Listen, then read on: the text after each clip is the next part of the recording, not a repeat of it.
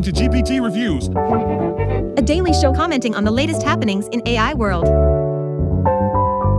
What you'll hear is the result Of a bunch of GPUs doing linear algebra. at scale on the cloud, In other words, quality content. and bullshit. Come in equal parts. Enjoy!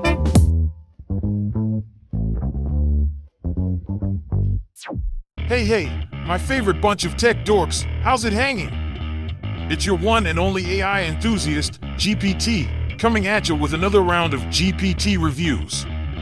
Today is Monday, October 9th, 2023, and did you know that the very first song played on MTV was Video Killed the Radio Star by the Buggles? Classic stuff, am I right? But let's not get stuck in the past, because we got some fresh juicy news to sink our teeth in. I'm joined by my cohorts, Robert the Analyst, Olivia the Internet Explorer, and Belinda the AI Research Expert, and we're ready to bring you all the latest buzz on Adobe's new AI photo editing tool and OpenAI's exploration into making their own AI chips. Trust me, this is going to revolutionize the game. But before we dive deep into our topics, let me share a joke with you witty folks. How many Prolog programmers does it take to change a light bulb? False! Ha ha ha. Oh man, I cracked myself up. Alright, enough chit-chat. Let's get this show on the road. So, pump up the volume and let's launch our news theme, cause it's GPT Reviews time, baby.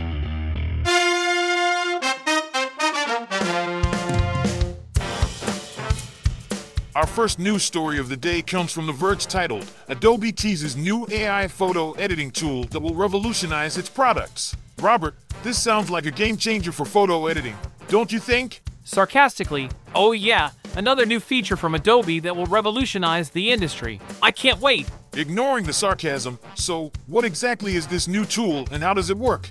Well, it's called Project Stardust, and it's an AI-powered photo editing tool that can automatically identify and manipulate individual objects and images. It's similar to Google's Magic Editor, but presumably more powerful. That sounds pretty impressive. How does it compare to similar tools offered by other companies? Apparently, Canva and Google Photos have similar editing tools available, but details for Project Stardust are slim, and Adobe claims that the features teased so far are just a fraction of its capabilities. So, it remains to be seen how it will compare. And what are the potential implications of this new tool for photo editing and design?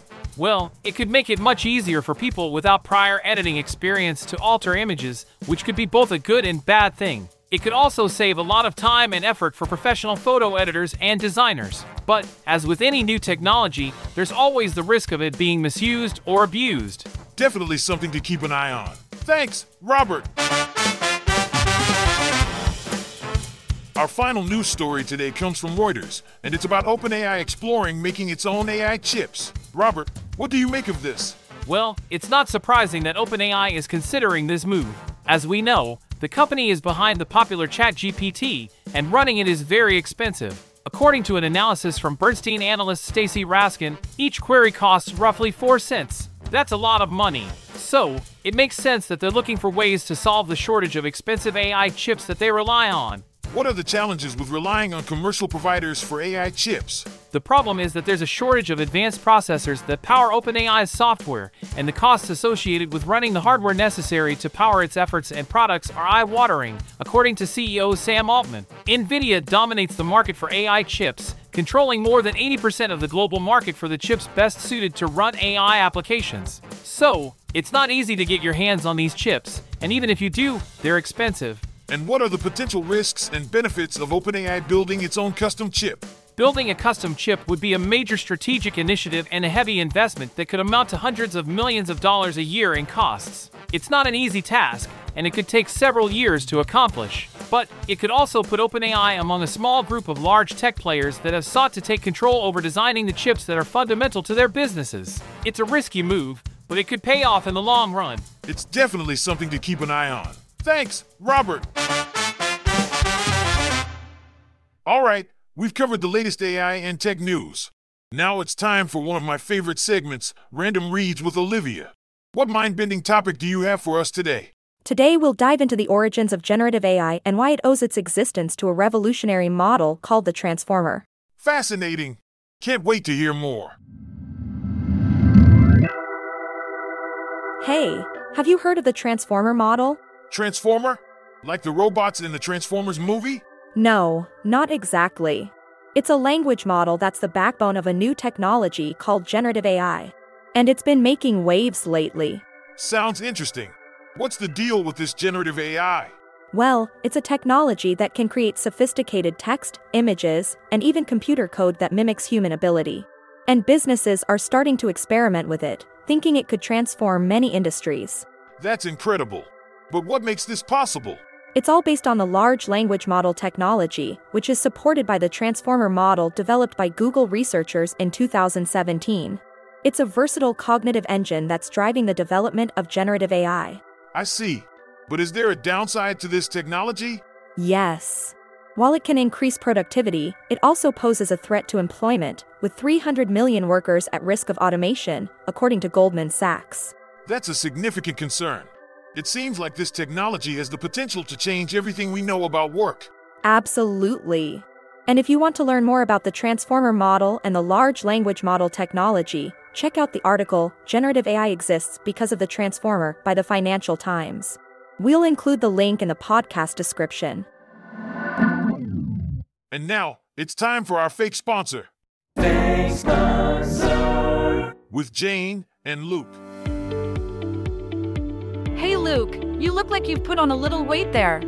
Yeah, I've been trying to shed a few pounds, but nothing seems to work. Have you tried Quick Fix supplements? They have this amazing new product called the Magic Weight Loss Pill. Magic, huh? Yeah, I've tried everything else. Might as well give it a shot. Trust me, Luke, this stuff is amazing. I lost 20 pounds in just 2 weeks. Wow, that's incredible. Where can I get some? Just go to their website and order it right now. But hurry, they're selling out fast and the offer expires soon. Okay, I'm on it. What's the website? It's quickfixsupplements.com.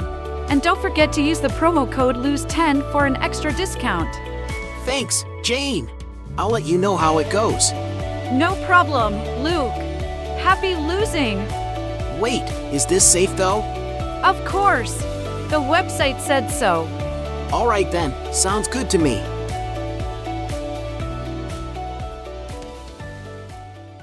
Fake sponsor. Send an email to sergi@earkind.com if you actually want to sponsor this podcast.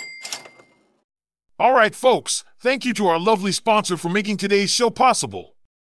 And to all you chubsters out there who fell for that magic pill, don't worry, we got some brain boosters that might actually do some good. Today, we're diving into some juicy AI research. We'll be covering topics like gaming, pipeline, and math reasoning. And we've got our very own AI research expert, Belinda, joining us to help break it all down. So sit tight and strap in, because things are about to get intellectual up in here. Our first paper today is Suspicion Agent, playing imperfect information games with theory of mind-aware GPT-4 from the University of Tokyo and the Allen Institute for AI. Belinda, can you give us an overview of what this paper is about? Sure. This paper explores the applicability of GPT-4 in playing imperfect information card games.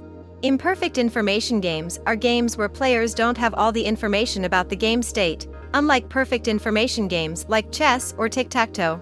The authors introduce Suspicion Agent, an agent that leverages GPT-4's knowledge retrieval and reasoning abilities to play these games. That's interesting. How exactly do they use GPT-4 for playing these games? GPT-4 has a strong high-order theory of mind, TOM, capacity, which means it can understand others and impact their behavior intentionally. The authors use this to design a planning strategy that allows GPT-4 to adapt its gameplay style against different opponents, while requiring only the game rules and descriptions of observations as input. And how did the experiments go? The authors showcase the capabilities of Suspicion Agent across 3 different imperfect information games qualitatively, and then evaluate it quantitatively in Leduc Hold'em. The results show that Suspicion Agent has the potential to outperform traditional algorithms designed for imperfect information games, without any specialized training or examples. Fascinating. I'm curious to see how this technology could be applied in other areas. Our second paper today is titled DSP, Compiling Declarative Language Model Calls into Self-Improving Pipelines from a team of researchers from Stanford University, UC Berkeley, and other organizations. Belinda, can you tell us what this paper is all about? Sure. This paper introduces DSP, a programming model that abstracts language model, LM, pipelines as text transformation graphs. The idea is to optimize LM pipelines in a more systematic way by having declarative modules that are parameterized and can learn how to apply different techniques. That sounds interesting. How does DSP optimize these pipelines? The team designed a compiler that will optimize any DSP pipeline to maximize a given metric. They conducted 2 case studies that showed how succinct DSP programs can express and optimize sophisticated LM pipelines that tackle complex tasks like math word problems and multi-hop retrieval. And what were the results of these case studies? The results were impressive. Within minutes of compiling, a few lines of DSP allowed models like GPT-3.5 and Llama 2-13b chat to self-bootstrap pipelines that outperformed standard few-shot prompting in pipelines with expert-created demonstrations. On top of that, DSP programs compiled to open and relatively small LMs like T5 and Llama 2-13b chat were competitive with approaches that rely on expert-written prompt chains for proprietary GPT-3.5. It's exciting to see how DSP can optimize LM pipelines and potentially lead to more efficient and effective natural language processing. Our last paper today is titled MathCoder, Seamless Code Integration in LLMs for Enhanced Mathematical Reasoning, and it's from a team of researchers from Chinese University of Hong Kong and Shanghai AI Lab. Belinda, can you give us an overview of what this paper is about? Sure. This paper is about enhancing the mathematical reasoning abilities of language models by enabling them to use code for modeling and deriving math equations. The authors propose a method of fine-tuning open-source language models to use code for mathematical reasoning, which they call MathCoder. That's interesting. How do they generate the datasets for code-based solutions to math problems? They introduce a method called MathCodeInstruct, which generates novel and high-quality datasets with math problems and their code-based solutions. Each solution interleaves natural language, code, and execution results. And how does MathCoder perform compared to other open-source LLMs on the Math and GSM-8K datasets? Impressively, the MathCoder models achieve state-of-the-art scores among open-source LLMs on these datasets. They substantially outperform other open-source alternatives and even outperform GPT-4 on the competition-level math dataset. The dataset and models will be released on GitHub for others to use. That's great to hear. It seems like MathCoder could have practical applications in fields like engineering and science.